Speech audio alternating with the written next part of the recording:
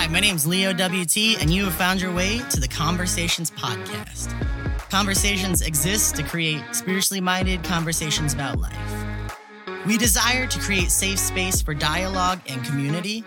We desire to come together regularly and intentionally to generate conversations about life, belief, and the intersection of the two. Everyone is welcome at the conversation. Oh, my word. I had no volume for that. All right, I'm back, friends. So as I was saying before, which no one heard except for myself and my office, I am going to be doing a little bit of a conversations and grad school mashup today. So what I'm going to do is a lot of people are asking me who I am, what I do, and why I have any sort of claim to a conversation about religion. And it's funny because for the first part of my life, up to year 19 or 20, I was a person who everyone knew as someone who was religious, who was a Christian, who was a pastor's kid, and moreover, someone who understood themselves to be called to be in ministry or be a pastor, whatever those terms mean. And that was a big part of my life, but here I am in this part of my life, and some people don't even know my birth name. Some people don't even know that I went to college to be a pastor. And so it's kind of out of left field that I'm coming on, especially in our local commentary, as a person who is interested and moreover educated and qualified to have a conversation about religion. So I am going to share with you part of my educational process for a class that I have called Living Into Our Commitments. Living Into Our Commitments is a class specific to my school, and it's essentially a class that says, if you're going to believe something, it has to have an effect on how you live your life. So what do we believe in and how do we live it out, essentially? So it's a really cool class. And I'm doing a bit of a mashup because for this unit, I'm supposed to present a project that's within my given discipline. And my discipline would happen to be not necessarily a sermon or a systematic organization plan, but my discipline and my vocation is a conversations episode. And so I'm going to share that with you guys today. All right, I just wanted to make a change up because my microphone was set up for a big room with two people, and it's just me in my tiny little closet of an office. So I just wanted to introduce you guys to a little of what I'm doing for school and see how it sits with you. So this is my conversations episode where I talk about my education, right? And so I wanted to talk about exploring the intersections. And when we're talking about intersectionality in this unit that I've been studying, I'm talking about race and racism. So when it comes to race and racism, the easiest way to enter into a conversation, and perhaps the only real way to enter into a beneficial conversation, is to talk about what racism is first. Like that's what we have to do first. And so in the writing Portraits of White Racism, author David Wellman states that racism is a system of advantages that happen based upon race. And I think it's a great point to make because it brings up the fact that it's a system. It's not merely individual attitudes, but there's that part, but there's also the system that goes to undergird and back up those parts. So what happens in modern day America is you might not feel racist, you might not actively be racist, but you're participating in a racist-based system. And if you're white, by default, you're ahead in that system. Another person went on to define racism as prejudice plus power. And I think that that's an important part in this conversation also, because we have both prejudice and power that combine to make racism. So you can be prejudiced or you can be racist, right? And there's a nuance between those terms. So hateful behavior is hateful behavior no matter who does it, right? But when we ask, can people of color be racist? Or when people ask, can people of color be racist? The author of this article that I was reading, which was Beverly Tatum. She said, when people ask if people of color can be racist, the answer depends on your definition of racism. If one defines racism as racial prejudice, the answer is yes. People of color can and do have racially based prejudices. However, if one defines racism as a system of advantage based on race, then the answer is no, people of color cannot be racist because they do not systematically benefit from racism. And that quote is from the article Defining Racism by Beverly Daniel Tatum. And I think that Beverly Tatum brings up an interesting point here, because I personally do not believe that a non-white person can be racist. I believe fully that they can be prejudiced against people of a different race, but I don't believe they can be racist, because the system is not set up to support a racial-based prejudice that is against white people. The system is set up to support racially based attitudes against Black, brown, and indigenous people and people of color. That is the difference when we're talking about racism. And so last summer, when everybody was talking about the George Floyd protests and how, you know, white people were just as bad, the answer is, in fact, no. It's not possible. You can be prejudiced, right? But as a Black person, as a person of color, you do not have the systematic advantage. And if you need to talk about advantage, that's something that people get touchy about. No one wants to talk about white privilege, right? Especially white people. But white people will actively defend their racial advantage with access to better schools, jobs, and things of the like housing, even when they do not embrace consciously, overtly racist thinking. So that's why you have to understand the prejudice plus power equation, because white people have advantages, documented advantages in terms of schools, housing, jobs, healthcare, all of those things, but they don't have a power that undergirds that racial advantage. So they can be racially prejudiced, but they cannot be racist.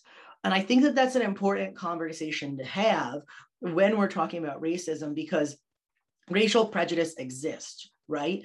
But it is far less insidious and damaging because it's based on a person and not a system. So our system is set up to disadvantage people that are Black, brown, indigenous, people of color, and other, right? That is a thing that the system is going to perpetuate into infinity until we make a change in it, right? So racism is obviously a topic that's current in the news, but I think that to have a real conversation about it, it helps to define racism first.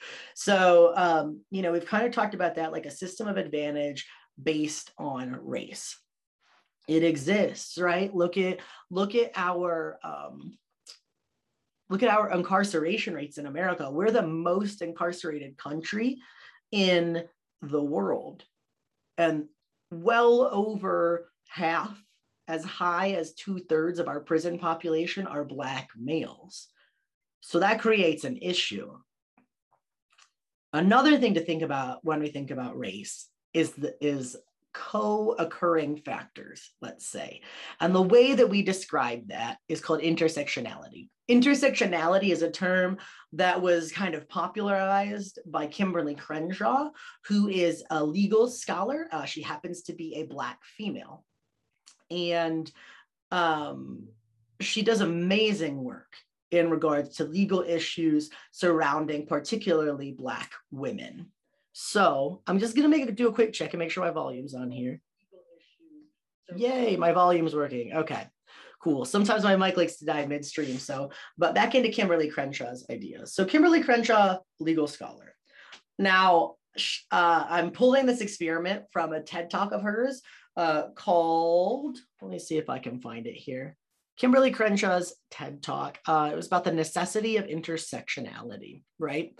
And so she gives this example in the beginning, and I'm totally going to use it. So if you happen to be watching, I'm going to read a couple names for you. And if you can do this for me, I'd love you to drop an emoji in the comment bar, all right? So if you're watching and you know these names, just drop a little hand emoji, okay? So the first set of names I want to know if you guys know are Eric Garner, Mike Brown, Tamir Rice, and Freddie Gray. When you watch this, if you know those names, drop an emoji in the comment bar, right? Now, the next set of names, I want to ask you if you know, to drop an emoji in the comment bar if you know these names. Michelle Cusseau Tanisha Anderson, Aura Rossier, and Megan Hockaday. If you don't know those names, I'm going to give you a little context. Both groups of names were Black people that died due to police brutality. The first group of names was men, and the only defining factor of the second group of names is that they are female. I'm not going to lie, when I first heard this example, as someone who's been actively involved in the Black Lives Matter movement, honestly, since the beginning, some people might have not seen that, and I got a lot of hate from that last year, like, oh, have you been here from the beginning? Yes, I have. But as someone who is involved, has been actively involved in Black Lives Matter and working towards racial justice and really justice for everyone, I didn't know the second group of names. And that's really embarrassing to admit, because I had been actively working to say the names of Eric Garner, Mike Brown, Tamir Rice, and Freddie Gray. But I had no idea who Michelle, Tanisha, Aura, and Megan were. The thing is that Black men, right, are operating on this axis of being Black and male. Black women are operating on an axis of being Black and female.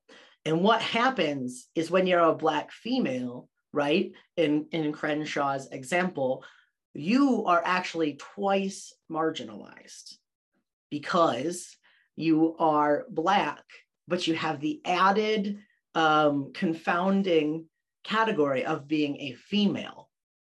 And you can go out even further than that when you talk about intersectionality, because you could be a Black female who is queer, and that's taking it to a third level of intersection. Basically, when you're a Black male, you have this axis of Blackness with which you encounter you can encounter injustice. But when you're a Black female, you can have not only the axis of Blackness, but the axis of femaleness that you can be discriminated based upon. And it's really interesting to me, because we do not have the intellectual framework to deal with intersectionality in a lot of cases. And sometimes, like for a person like myself, I grew up in a pretty sheltered environment that was really rural, and it was really racially homogenous, really religiously homogenous. It was very much, everybody was coming from a fairly similar standpoint, right? And so I didn't understand that people could identify in multiple intersecting ways, right?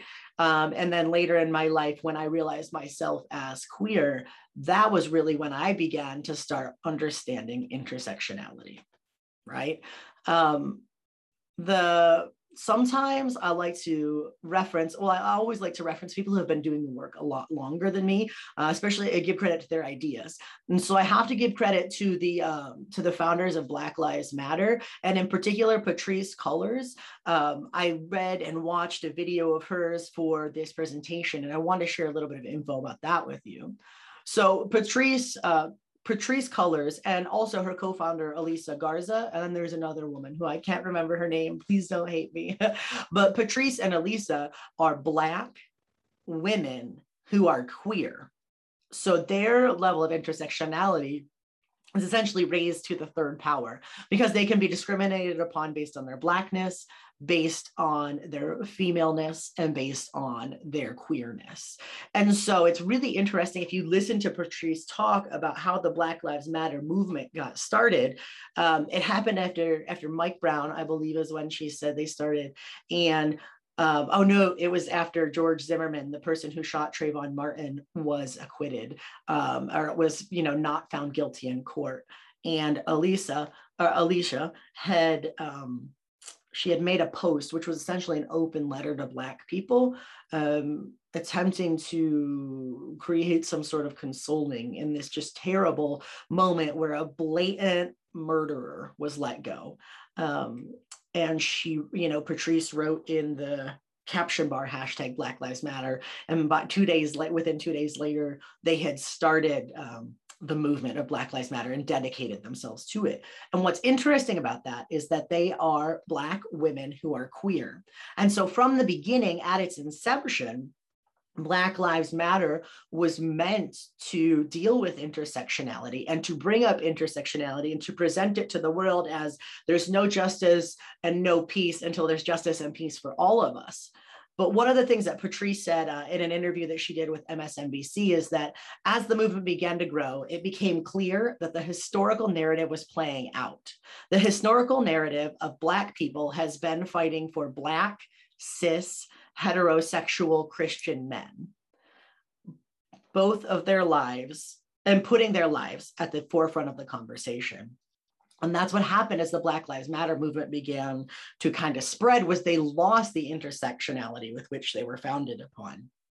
And one of the things that I've appreciated about the Black Lives Matter movement is that if you really look at it, they have constantly fought back against that historical narrative as much as possible by saying Black queer lives matter, by saying Black female lives matter, by saying Black disabled lives matter, by saying Black immigrant lives matter. They, from the top, have been consistently invested in the intersectionality and the justice of all people.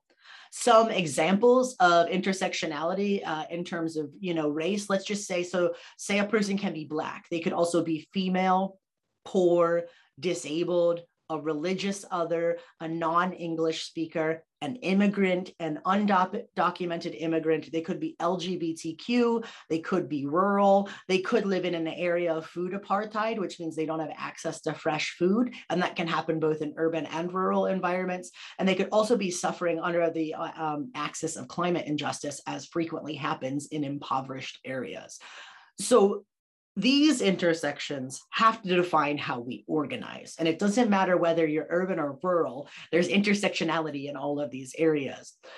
And if oppression is intersectional, then the work of justice must also be intersectional, because you cannot fight against racism without fighting against sexism.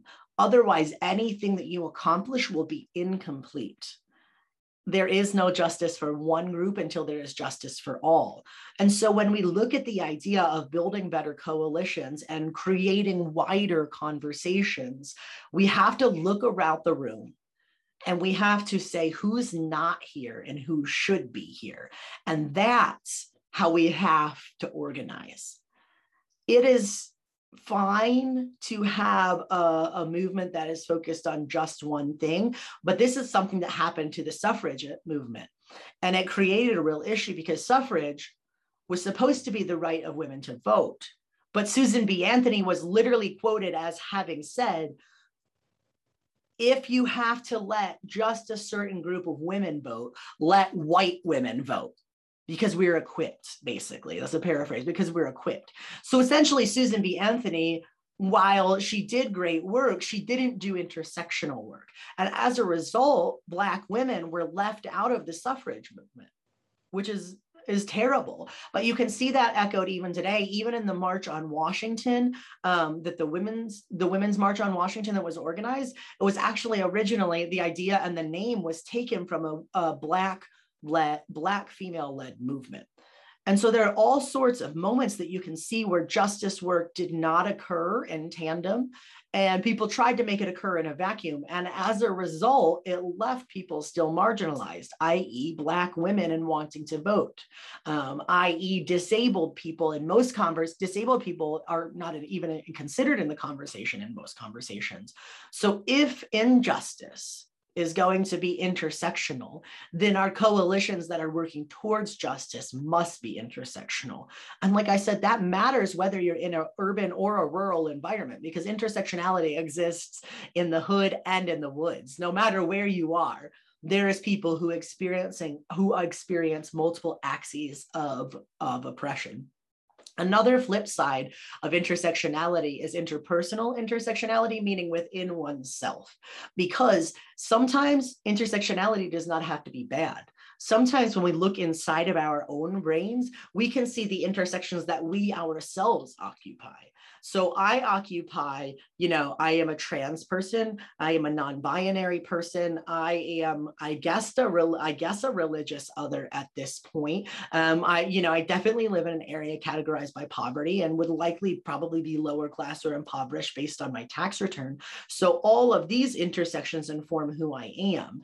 And when I seek to join or start or facilitate a movement for social justice, I can pull on all of those intersections to bring into the conversation so that it's never just about one thing. It's never just about this. It's about this and this and this. And sometimes realizing our own intersections can free us up to see solidarity with people whom we would have never considered to be our neighbor before. But when we see the intersections within ourselves, we can begin to embrace the intersections in the world, and then we can begin to work for the justice of all people. That's a little bit of something I've been learning about this semester in my Living Into Our Commitments class. It's something that I've been working out in a small group I have called a jam session. We meet weekly and we discuss our class materials, and our group is incredibly interesting. We are diverse age, diverse gender, diverse religion, and I have learned so much just by engaging with the intersections of my fellow jam sessions. I have a friend who is in my jam group, and she is Muslim and a chaplain. And so she's experienced this sort of weird prejudice moving into the hospital systems and trying to be a chaplain, because chaplaincy is interfaith. But we typically don't think of other faiths as being adequate for chaplaincy, but she's a devout Muslim. Like, she is committed, she has studied, she has read, and she's compassionate. And she's experienced, oppression just because of her religious otherness, because of her femaleness. And it's been really great to be in conversation with people who are different and can offer different perspectives. I think that also adds to the move for justice, and it helps us build better coalitions. When we look around and we say, who's not in the room, whose voice needs to be heard, and then when we intentionally center the narratives that society doesn't value, right? Give the microphone to the people who don't usually have it in our world. That, my friends, is how we take intersectionality and we turn it into a way to build better coalitions. Thank you guys so much for listening. I hope this was insightful. I hope it was interesting. I will list my sources in the about info on YouTube and in the comments on Facebook and in the episode info in the podcasts. I hope you guys really enjoyed this. Please feel free to tune back in. I do regular conversations once a week, typically Monday nights, and they are spiritually minded conversations about life, belief, and the intersection of the two. And absolutely everyone is welcome at the conversation. If you would like more information, you can message me, or you can visit conversationsofficial.com, where you can find all of our social media channels, all of our sponsorship channels, and even some odd one-off blogs. So I look forward to hearing from you. Thank you for taking an interest in what I'm learning this semester, and I'll talk to you guys later. Bye. This has been the Conversations Podcast. Thank you so much for joining. If you have any questions or comments, or just want to get involved, feel free to join the conversation on social media. You can find us at Conversations Official on Facebook, Instagram, and YouTube. And please don't forget to rate, follow, and share this podcast. We're available on Anchor, Spotify, or wherever you get your podcasts. Thank you so much for joining the conversation.